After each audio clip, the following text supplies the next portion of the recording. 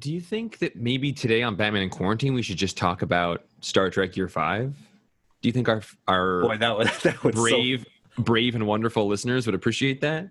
Yeah, and we could just make it up. It's like, yeah, and then we forgot about this one like half issue here of Return of Bruce Wayne, where somehow he suddenly shoots into the future and he's on the Enterprise. But it was nice to see a direct comic reference to Chekhov's gun in a Morrison comic. yeah, that would be very good. I bet people would love it. I'm so excited for next week when we do the two 701 and 702 issues. Yeah, it feels like that's been kind of like hovering like a bat, like waiting to come in and be talked about.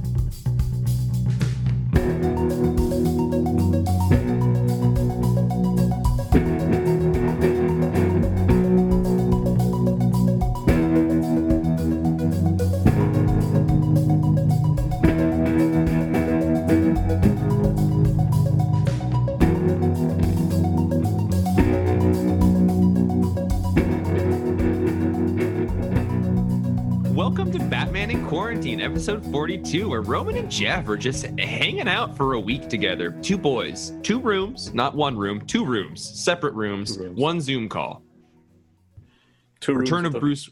Oh, 2 rooms with a view? Were you going to make a joke? I was. Okay. You knew my joke. I don't know the joke. What's that a reference to? Room with a View, E.M. Forrester, the movie from the 90s, I think, or 80s. Yeah, that's somehow off my radar. Like most of the references that you make. Man, you would probably do just so well to be on a podcast with people who like understood all the references you make. It would probably be very gratifying to you as well. Like, oh, sweet, I make all these actor and movie and television references that Jeff never gets. But people are probably like, no, that's a good one. You're getting it, bud. It would probably throw me off because I'd be like, oh, wait. Shit, they know what I'm talking about. Oh, and they're making better references. Ah, crap. Oh, wait, and all of mine are wrong. It's actually called a room with a window or something. Where we're talking about Return of Bruce Wayne #3, a swashbuckler of an issue, if I do say so myself. Yannick Paquette on art, Grant Morrison on writing. I just spit all over my open pages because I talk with plosives. Take that, Morrison. So, last time, talked about the old Batman and Robin 12. We're going to get Batman and Robin. Well, yeah, I mean, that's actually a week out now because we're doing our special 701, 702 and email show next week. So heads up to everybody as a reminder. Next week, we're going to do Batman and Robin 701 and 702 because we're reading these in the omnibus format in the way that Grant Morrison wanted them arranged. I would have put those issues a little earlier. But listen, Morrison's a bigger, better thinker than I am, so I'm going to resign to whatever he thinks. But we're also going to be doing an all email show with like questions or just feelings about, the issues that you've read, because we do have a number of those in the bank. We'll be getting some new ones from folks. So would love to have more. So if you're listening to this at this point, you've got, 5 or 6 days. I'm not sure. We'll either do the email show on Wednesday or Friday of next week. But you got several days to send us ideas, questions, thoughts, comments. Do you get Roman's references? Tell us. Because he deserves to have that ego stroked. Maybe nobody does, and I can just start making shit up, and no one will ever know. I mean, I would believe any of them. I mean, you say stuff, and I'm like, oh yeah. Anytime I don't understand something, I'm like, it's probably a reference that works. But I guess on our other podcast, I say a lot of things that you just nod and go along with because they don't. Yeah, so it's, the shoe is on the other foot. Yeah, they're modern current things that I'm like, huh? I also just make up random shit and try to see if people go along with it. And you're generally pretty, not one to call me out on it. So this issue starts with a memory of Batman fighting Darkseid to imply that Bruce is starting to get his memories back as he's sailing through time. But he does pop up on a pirate boat with Blackbeard as... I really liked your sailing through time. Nice little pun there. Oh, I don't even remember saying it, and it was like 15 seconds ago. He is picked up by this pirate crew. They think he is the Black Pirate. We hang out with a young kid who's also there, who sort of is the narrator as we're following his journal entries through this issue.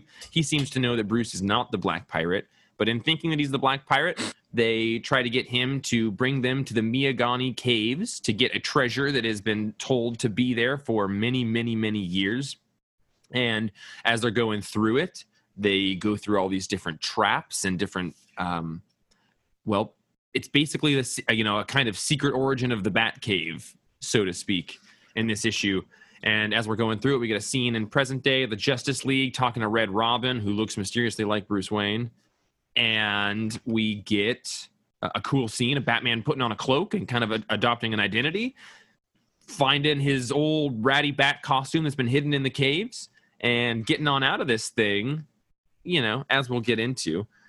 And then we get a cool scene of the young kid kind of connecting the Wayne family to this adventure that he had that I really dug. And then we get a teaser with Jonah Hex at the end for our next issue. Roman, you're a bit of a swashbuckler. You slap a salmon or two. You ride on a boat. You wear a bandana. How did you like this issue? I do like to swash a buckle here and there. Yeah, man, you don't mind a buckle at all. You'll swash it left. You'll swash it right. You don't even need to keep those things clean, much like our young protagonist in this who's got dirty buckles. What'd you ask me? Did you like the issue? I mean, what'd you think about it? I like all the issues of this series, but this might be my favorite issue. Wow. And if Django was on the podcast, I bet this is Django's favorite issue. Why do you think that? Just because he likes a cave, or he likes a pirate, or he likes a beard? He likes pulpy adventure stories, and Okay. this is like, Temple of Doom is based on these kind of stories. Yeah, so this is like a very sort of straightforward Indiana Jones-esque story that then, as at the end, kind of ties into the larger mythos, and it does a really cool bit of sort of creating a very deep history for the Batcave in this story, which is my favorite part of it. I think I still liked the Puritan Times issue more, just between the art, and I just loved kind of it lit my head on electric fire. But this one, true, yeah, that's beautiful art in that one. Yeah, but this one is great, and I think that it really encompasses like Morrison's ability to tell singular issue stories in a really fun way, and then also have them be like a larger thing that's connected to a very rich, deep world. But on the surface, he's able to do these really great like one shots, like Batman 666, where we're in the future. Or it's a thing that he's able to do, I think, better than most folks. And this one really does stand on its own, like you said, as like a pulpy, action issue. Yeah, and he does one of Morrison's favorite things where he ties it in with obscure characters from DC's comic history. Okay, so I need at the end of the last issue, or Return of Bruce Wayne 2, you were like, oh, the black pirate. The black pirate.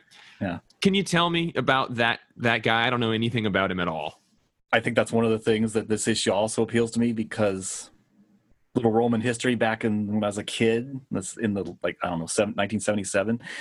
There was an issue of Justice League of America that the cover had the Justice League and the Justice Society confronting like these characters, and one was the Black Pirate, and the other ones were like some like revolutionary American star-spangled woman character, the Spanglers. and then like the Viking Prince was in there, and all these characters.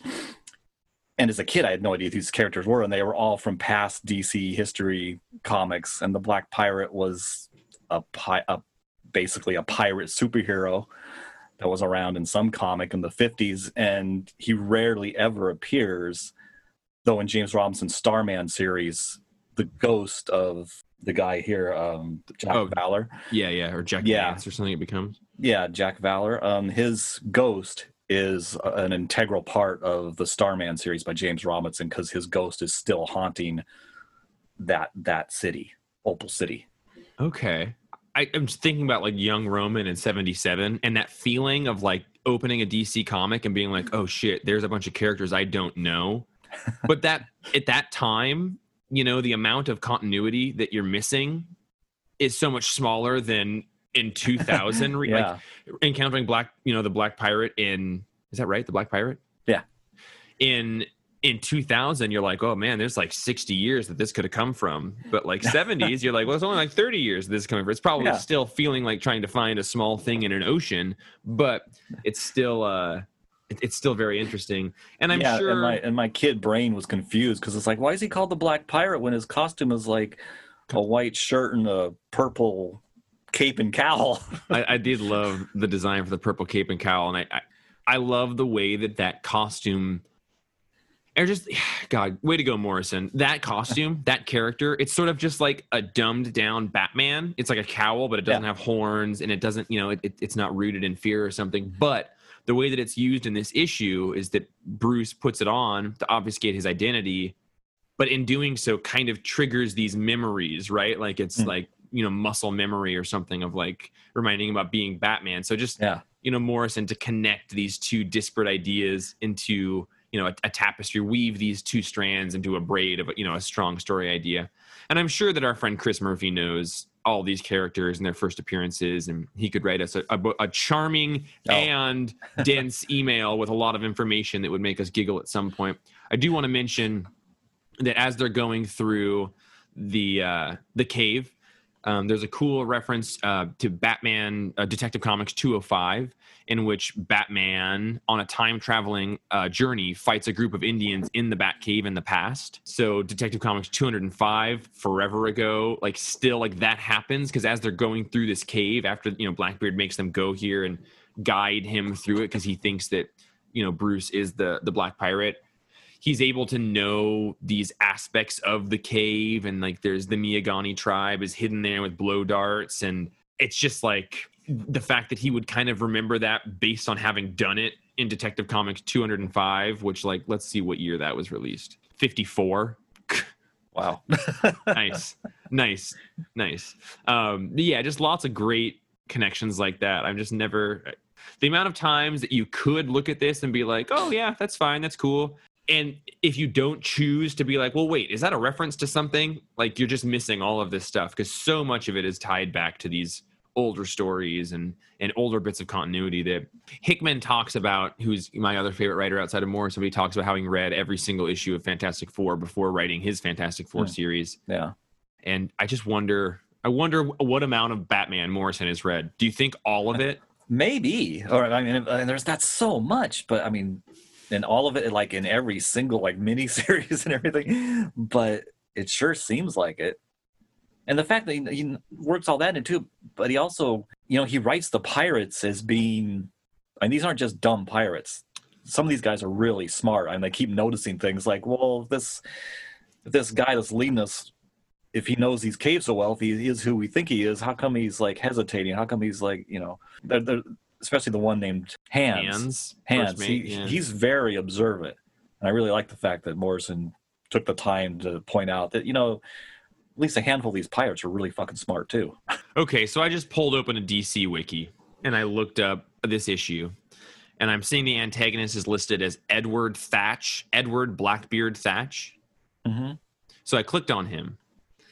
And Vandar Adge of New Earth. Ooh. Vandal Savage. That's Vandal Savage, yeah. And as I was reading this issue, that is blowing me away. I just casually clicked on that now. But as I was reading this, I was thinking, it's interesting that Morrison didn't make this whole Return of Bruce Wayne thing more of a Vandal Savage story. Since he's immortal, I feel like there's an opportunity to have made them bumping into each other through time such a part. And now I'm realizing he kind of did. Damn you, Morrison! Damn you! He's so damn good. On your point of the pirates being intelligent, I also liked the way that in this issue near the end, as we're following his journal entries, and he's kind of recounting this time. He gets very old, and by the end of this, he follows Bruce's instructions to like keep all these journals and then go and find these Waynes in this town and give it to them, and they ultimately put it in the small bat box that Dick had found in the previous issue of Batman and Robin. I liked just the nod to history that Morrison did, in which he says, as Blackbeard and Hans are sailing off, and he kind of places this as like, this was the final moments. This was like kind of the last stand of pirateering. And 2 months after this, Blackbeard was hanged.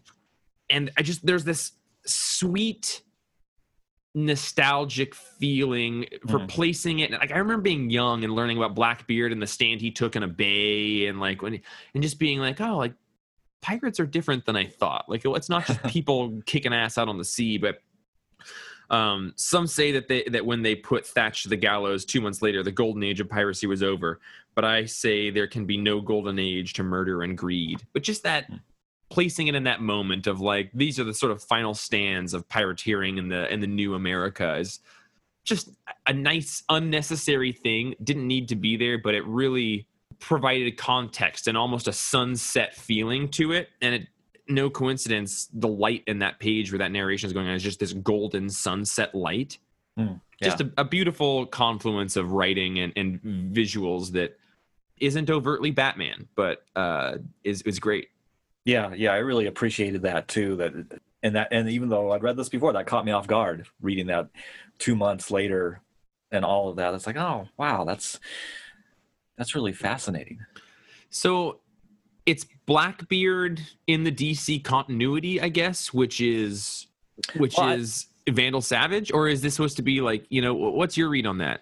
That's what I'm wondering. I'll have to look it up later because I don't know when or for how long Vandal Savage was Blackbeard. Mm-hmm. And I don't know if that's something Morrison did or if that's something somebody did like after this story, so it's retroactive. I mean, I don't know. I wonder if our friend Chris Murphy is the person we're talking about who has read all of the issues of Batman, right? Chris, what did you do? How'd you track it all? Yeah, what is it? And how does it tie into that time when over at Marvel the Thing was Blackbeard? Yeah. When they time traveled. Yeah, I forgot about that. Tracking through this issue, we spent some time just on the boat with him fighting Blackbeard. Probably a fair amount of pages, giving us a little bit of context for who the Black Pirate is, who Blackbeard is, who this young Jack character is, and how they could all fit together. But it ultimately means for about the first quarter of the issue, we're really just setting the stage to have Bruce leading these pirates through the Miagani cave because there's apparently a treasure there. And we needed to get to that point for this story. And what I loved about that, and my favorite part of this issue, is just like I mentioned, creating a history for the Batcave. And I love that by the end of this issue, when we find out that the treasure that's hidden in this cave is actually the Batman, cowl that Bruce left in the same cave in Final Crisis, that Dick and Damian find in Batman and Robin 12 on Wednesday, that it's there, and that it is important because it has those holes in it that show the machine that he was tied up to in Final Crisis. So it shows that this is the cowl from Final Crisis. That means he escaped the Final Crisis thing, and he survived, and he is alive. I love that sort of message through time that they sent. Dick and Damian find that and are able to surmise a lot of information about what's going on. But even more that, like, as they're walking through the cave, at one point we see in the shadows the paint that Bruce had painted of the bat symbol, the Superman symbol, the Wonder Woman symbol, and then the sigil knowledge symbol from Final Crisis. Like, I just love that, like, it's hundreds of years, maybe thousands of years later, but there's that thing that we painted on the wall a long time ago. Like, messages through time are just, they pique my interest. Yeah, and putting that all together, like the holes in Bruce's cowl, that hasn't been mentioned before, but it comes up in here. It's like, oh wow, of course, that's brilliant. Yeah, the way that we could definitively say, like, oh, this cowl is that same cowl. And Morrison must have intended that, like, during Final Crisis, like, all right, J.G. Jones, the artist, make sure it's got these 3 green tubes that are sticking into his brain, right? Like, to definitively mark this cowl. Really brilliant thinking ahead. Yeah, and I love too that just with a little kind of throwaway line of dialogue from Damian in this issue, reminds you the fact, this is concurrent with Batman and Robin, because Damian says, shouldn't we get back to like the Joker? Right. Even though it's like, well, but we're looking for your dad, kid. Come on. Yeah. So in terms of the moments that Bruce has returned to throughout this, returning Bruce Wayne thing, I think it's interesting. I've been interested in trying to surmise why the moments that he has arrived at are the moments that he has arrived at. And in issue 2 of this, he arrived not long after Mordecai, his relative, had died. And so he sort of adopts that personality. And in this one, so Dr. Cody Walker mentions that he always arrives after someone needs him. And I think that the witch, Annie, in issue 2, like, she had sort of been praying to the gods for help. And in this issue, we have Jack says that he had been doing that exact same thing, sort of praying for help. So the idea that Bruce Wayne, Batman, comes to the places that need him, I really like that connection there. I do too. Dr. Walker, he did to borrow one of his phrases, the idea that the Batman can be summoned to where he's needed to help those in need. So did you read Doc Walk's chapter on this? I haven't yet. Okay. But that's about as much as I got out of Doc Walk's chapter. So you said it without needing to read it. Well, I got it from his previous chapter about the previous issue. Oh, well, I don't remember what I was going to say. Oh, because just that when he shows up here, Jack Valor, who is the grandson of the original Black Pirate, and he's the current Black Pirate, he's about to be killed. So Bruce shows up just in time to save him, and then get into our pre-Batcave.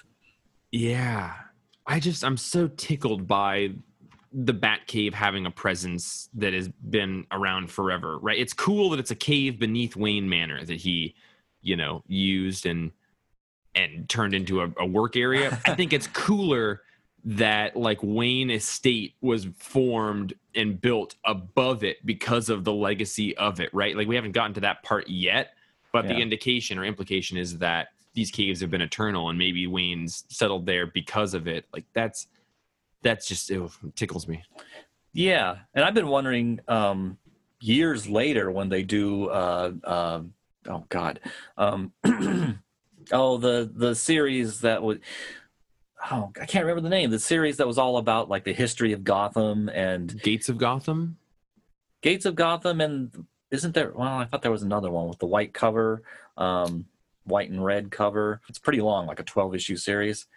I was just wondering if they get into the history of Wayne Manor in that series. It wasn't Morrison. It was, I don't know if it was Snyder. Dang, I don't know what that would be. Yeah, Gates of Gotham was one of them, but there was that other one that I just can't think. I never actually read it. Yeah, no problem with that. But I know you have. Oh, have I? Yeah, because you love it. I thought it was about the history of Gotham City and the kind of the Court of Owls and.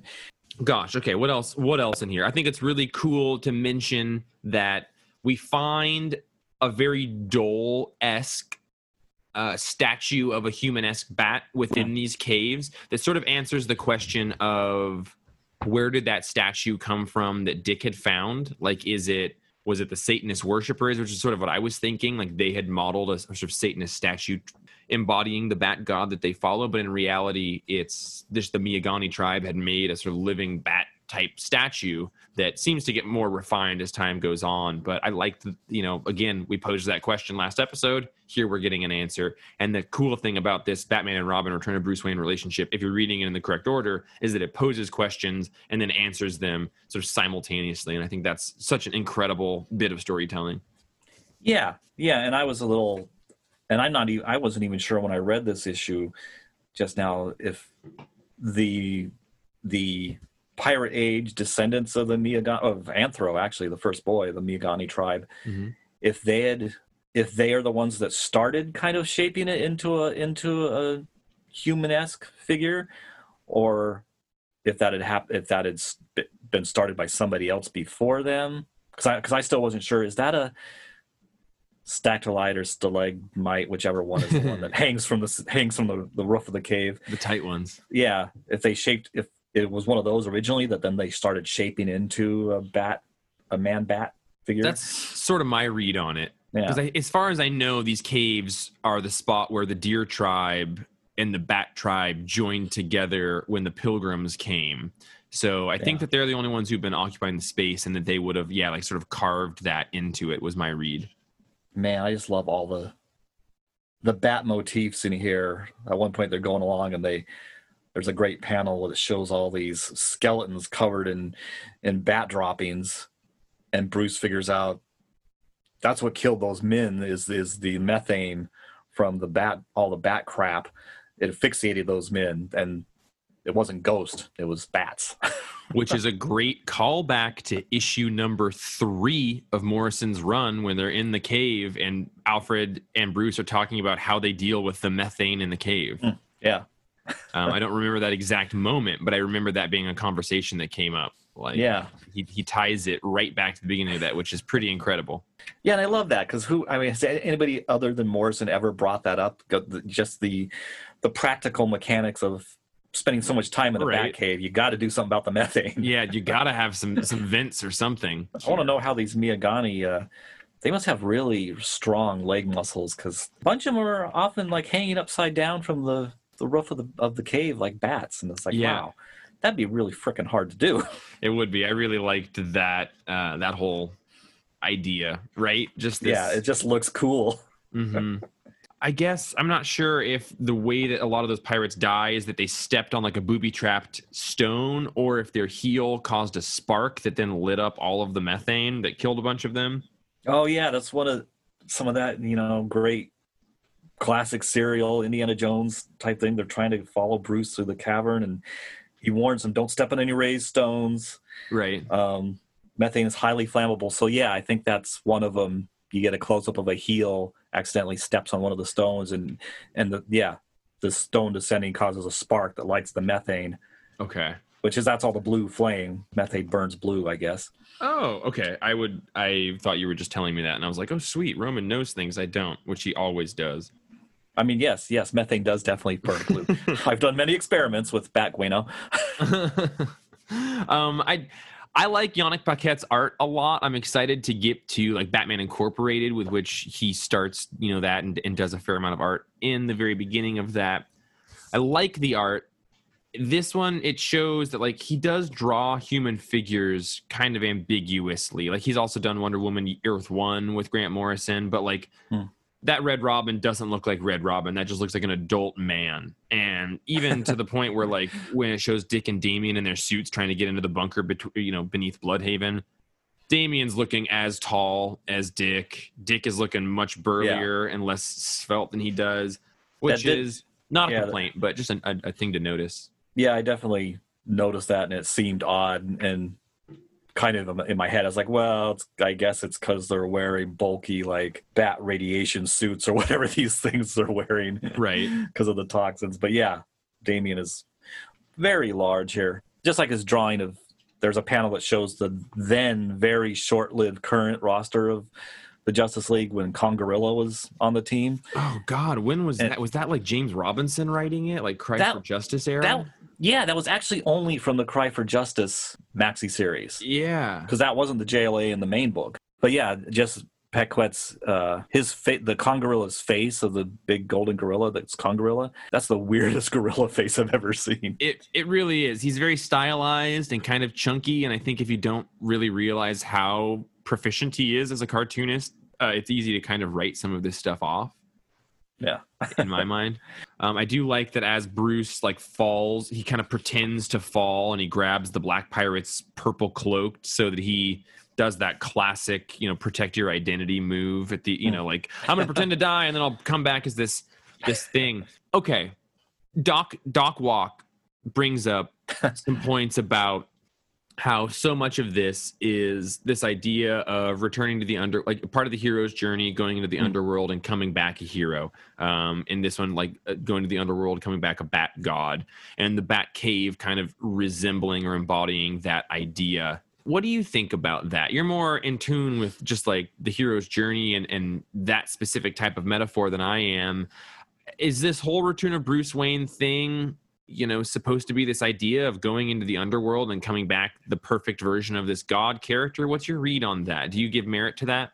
Yeah, I think there's a lot of merit to that. I mean, yeah, the whole Batman's whole journey here is I like that repetition of revisiting the underworld for him, because he in particular is kind of lives in the underworld and makes forays into the you could say the upper world to mete out justice. Right. Yeah, I was just thinking, I wonder now the previous issue in the Puritan times, I wonder where that is on the heroic journey, but I definitely see it in the first issue and this issue in particularly. I think I agree. And then there's this interesting moment where the pirates are talking and they talk about how in this area, this is where Judge Solomon's brother died in the caves. And Doc Walk thinks that that's a reference to Solomon Grundy, which then strengthens this idea of death and rebirth within these caves, because Solomon Grundy is, the eternally dying and reincarnating character. But I didn't know if that was actually, in fact, like a reference to Solomon Wayne, who we do know we've seen the name Solomon in the lineage. Yeah, where is that? I don't remember that at all. Is it before Bruce like falls off the edge into the water? Yeah, or it might be after that, like when they're all just talking. The like postscript stuff. And maybe it was Jack that was referencing it, but it is mentioned in here. It's a sort of off the cuff thing, but I just remember being like, is that a reference to Solomon, like the Solomon Wayne? Huh. Yeah, well, yeah, if there is a Solomon Wayne, I would think it would be him, but I don't know. I didn't even catch it. I'll need to actually go through here and re-find that line. One of my favorite things about this is at the end, we have these like 2 pages of just journal narration of Jack, and he ultimately, following Bruce's influence and his great-grandfather's influence, became this black pirate, saved the woman, and ultimately became his wife. They have a kid, and he takes all these journals and brings them to the Van Derms, wealthy brother and sister in Gotham Town. Van Derm was the Dutch painter who painted in the previous issue, who painted the. Thank you. I was trying to remember the connection to the Waynes, and that's exactly what it was. He painted the portrait of Bruce as Mordecai. So he's sort of been tasked with consolidating some of this history stuff and sending it forward through time by Bruce. But as it's going, he says, I felt this shadow on my heels, and he alludes to the bells that become a larger motif as Bruce gets closer to current time, and referencing the all over. But this idea that Annie cursed the Waynes forever, and Bruce, like, they refer to or Gotham as being the city under a black sun, and that references the eclipse. But it also kind of commits, in my mind, this idea that Gotham is always, it's like it is cursed. It is cursed in the way that the Wayne family is cursed. It is cursed to be overridden with crime forever. It always will be. And it seems inescapable throughout Gotham history. It's always there. But simultaneously, it also has this never-ending protector spirit in the form of Bruce. Like, the curse is that your family line will always have to be battling what has happened in Gotham. And it's even embodied sort of in his own father, who's a doctor who died, but he's trying to help. So the Wayne family is made to do that. But also, that seems to have been possibly started by Bruce going back in time and then causing this curse by this witch on the family. But in that time, he also like saved Gotham, because that's when the crops came back. But then the curse began there. I just really like the snake eating its tail motif there. Did Batman create himself? What creates Batman? Is it Gotham? Did Batman, Bruce, traveling through time, create him? But there is this never-ending relationship between Gotham will always be fucked, and there will always be a Batman there to protect it and save it. And that's not even like a good thing. Maybe it's a curse that you're always there. But there's this eternal, the timeless, endless nature of Gotham's corruption. And that's a conversation I wanted to bring up, earlier in this podcast, is just sort of how fucked is Gotham? Is it just a crimey city? It's like, it's a different level of a crime, right? It's a perpetual like a garden that's been overrun with weeds to the point where it'll never be able to be turned into a garden once again. Yeah. And and that idea made me think just now. So in the previous issue, that snake eating its own tail, it's kind of like, wow, okay, so in the previous issue, he wasn't able to save Annie because he was wrapped up in fighting the squid hyper adapter. And in a way, that means Annie's curse that she did at that moment while he couldn't save her, the curse retroactively affected him, that stuck him with the hyper adapter fighting her, so he couldn't save her, which made her make the curse that looped around and made it so he couldn't save her. And I always remember being like, as a kid, just sort of blown away by the question of the chicken or the egg, right? And even as a little kid being like, well, what is, and I think that, there's a lot of the sound of one hand clapping, or if a tree falls in the woods, it doesn't make a sound if no one's around to hear it. All these sort of meditational philosophies that don't have an answer, but are made to be thought of, to encourage thought. So much of that is, it's a conversation that puts you between two truths and neither one can be true. And so much of this series is that idea of like, do you want a clear answer? Well, bummer, we're not going to give it to you, but we're going to give you ideas to hopefully encourage an elevated type of thinking. And that, like what is the hyperadapter? What caused it? Or did her curse make it so that he couldn't do that? Like all of these things, determining causality isn't easy. Yeah. Because both results are true, and it would have been great if he had saved her, but he was busy kind of both saving himself and in that saving Gotham.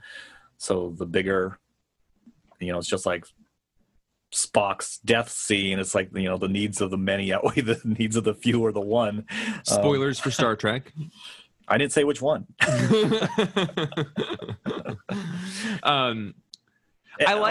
Please. Oh, it blew me away in his journal, Jack Valor's journaling, that he puts his journal and into the bat box, the little bat casket, and he mentions that he sees something else in there with his papers, how they stepped back as if afraid when I did so. I caught sight of an old book and ...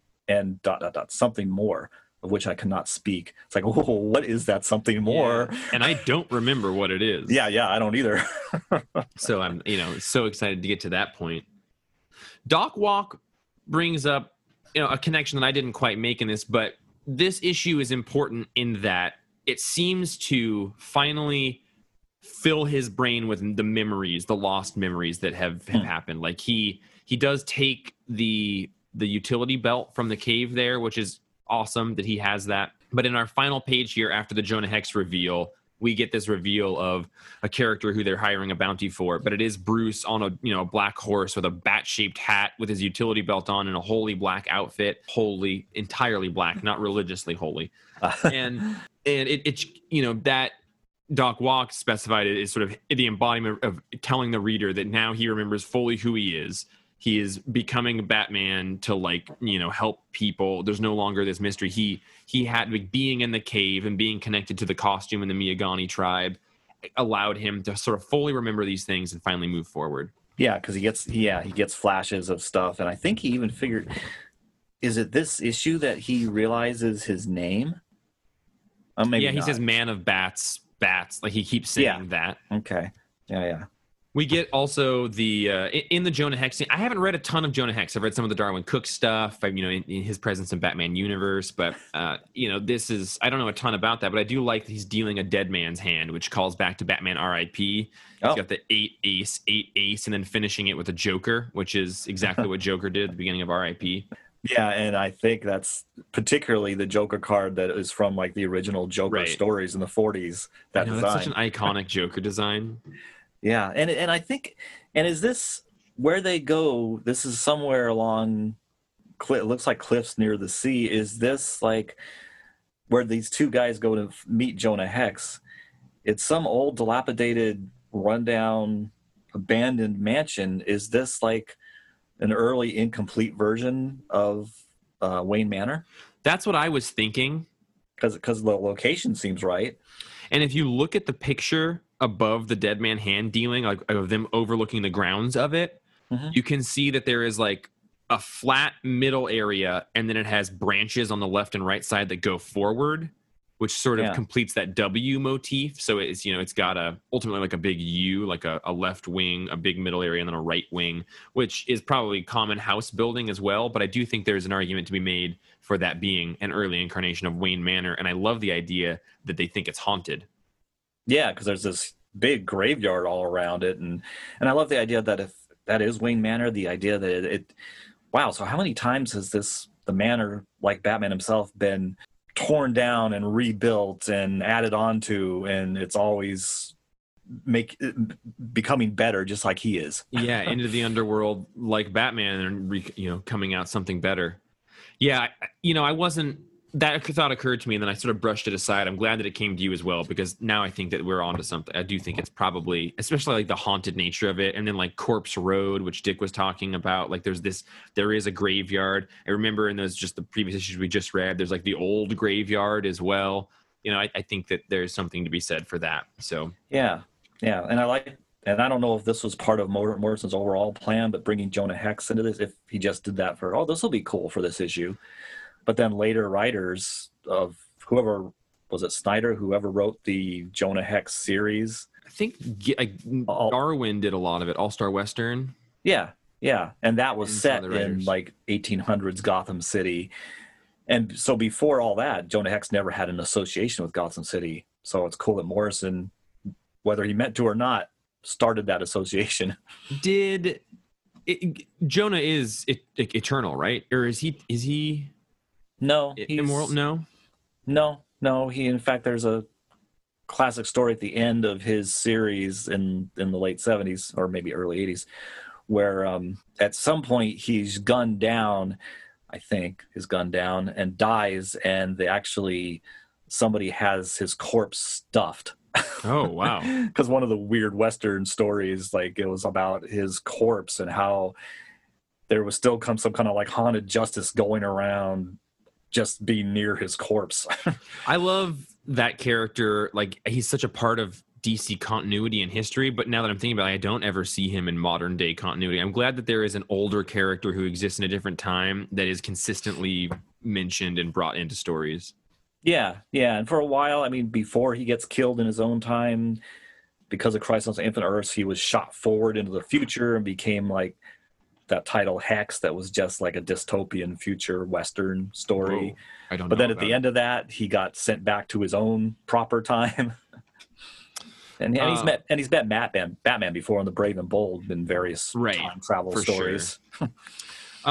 Well, I know that you've got to get to work, and just to be clear, we're sort of down to the wire. We had some scheduling problems, which is why Justin hasn't been able to be on. But we are coming back next week. Incredibly excited for Batman 701 and 702, and an all-email show. Just with your thoughts, feelings, emotions, questions, comments, criticisms. You just mad that I smell so weird? That's okay. You can call me out on it. I don't shower as much as I should.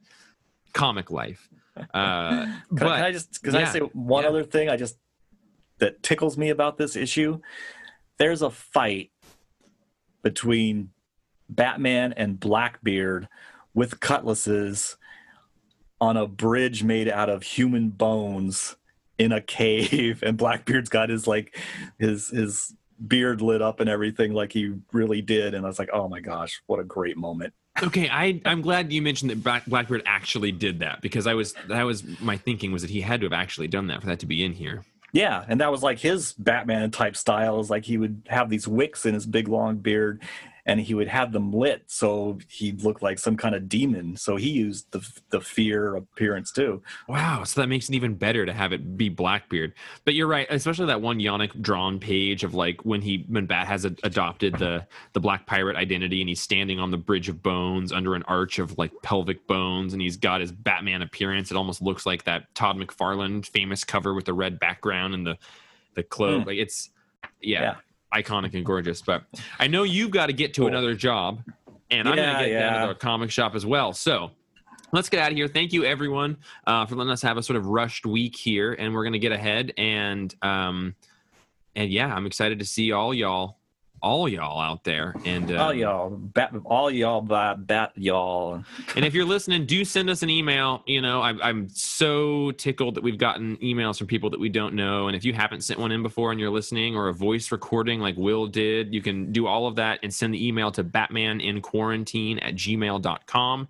Record a voice memo, attach it to an email, send it, or whatever you want to do. We're into all of it, and we really look forward to hearing from you folks. And I'm so excited to read Batman 701 and 702. Those were some of my favorite issues, and it's been years since I've read them. So Roman, thanks as always, buddy. You are just a beacon of light in a world without any. No, thank you, Jeff. You're also a beacon, a Jeff beacon. Oh, and hopefully y'all will see Justin next week as well, and Django, that old dust bucket. So anyway, thanks for listening to Batman in Quarantine. On behalf of Roman, I am Jeff. This was 42, and we'll see you all very, very soon.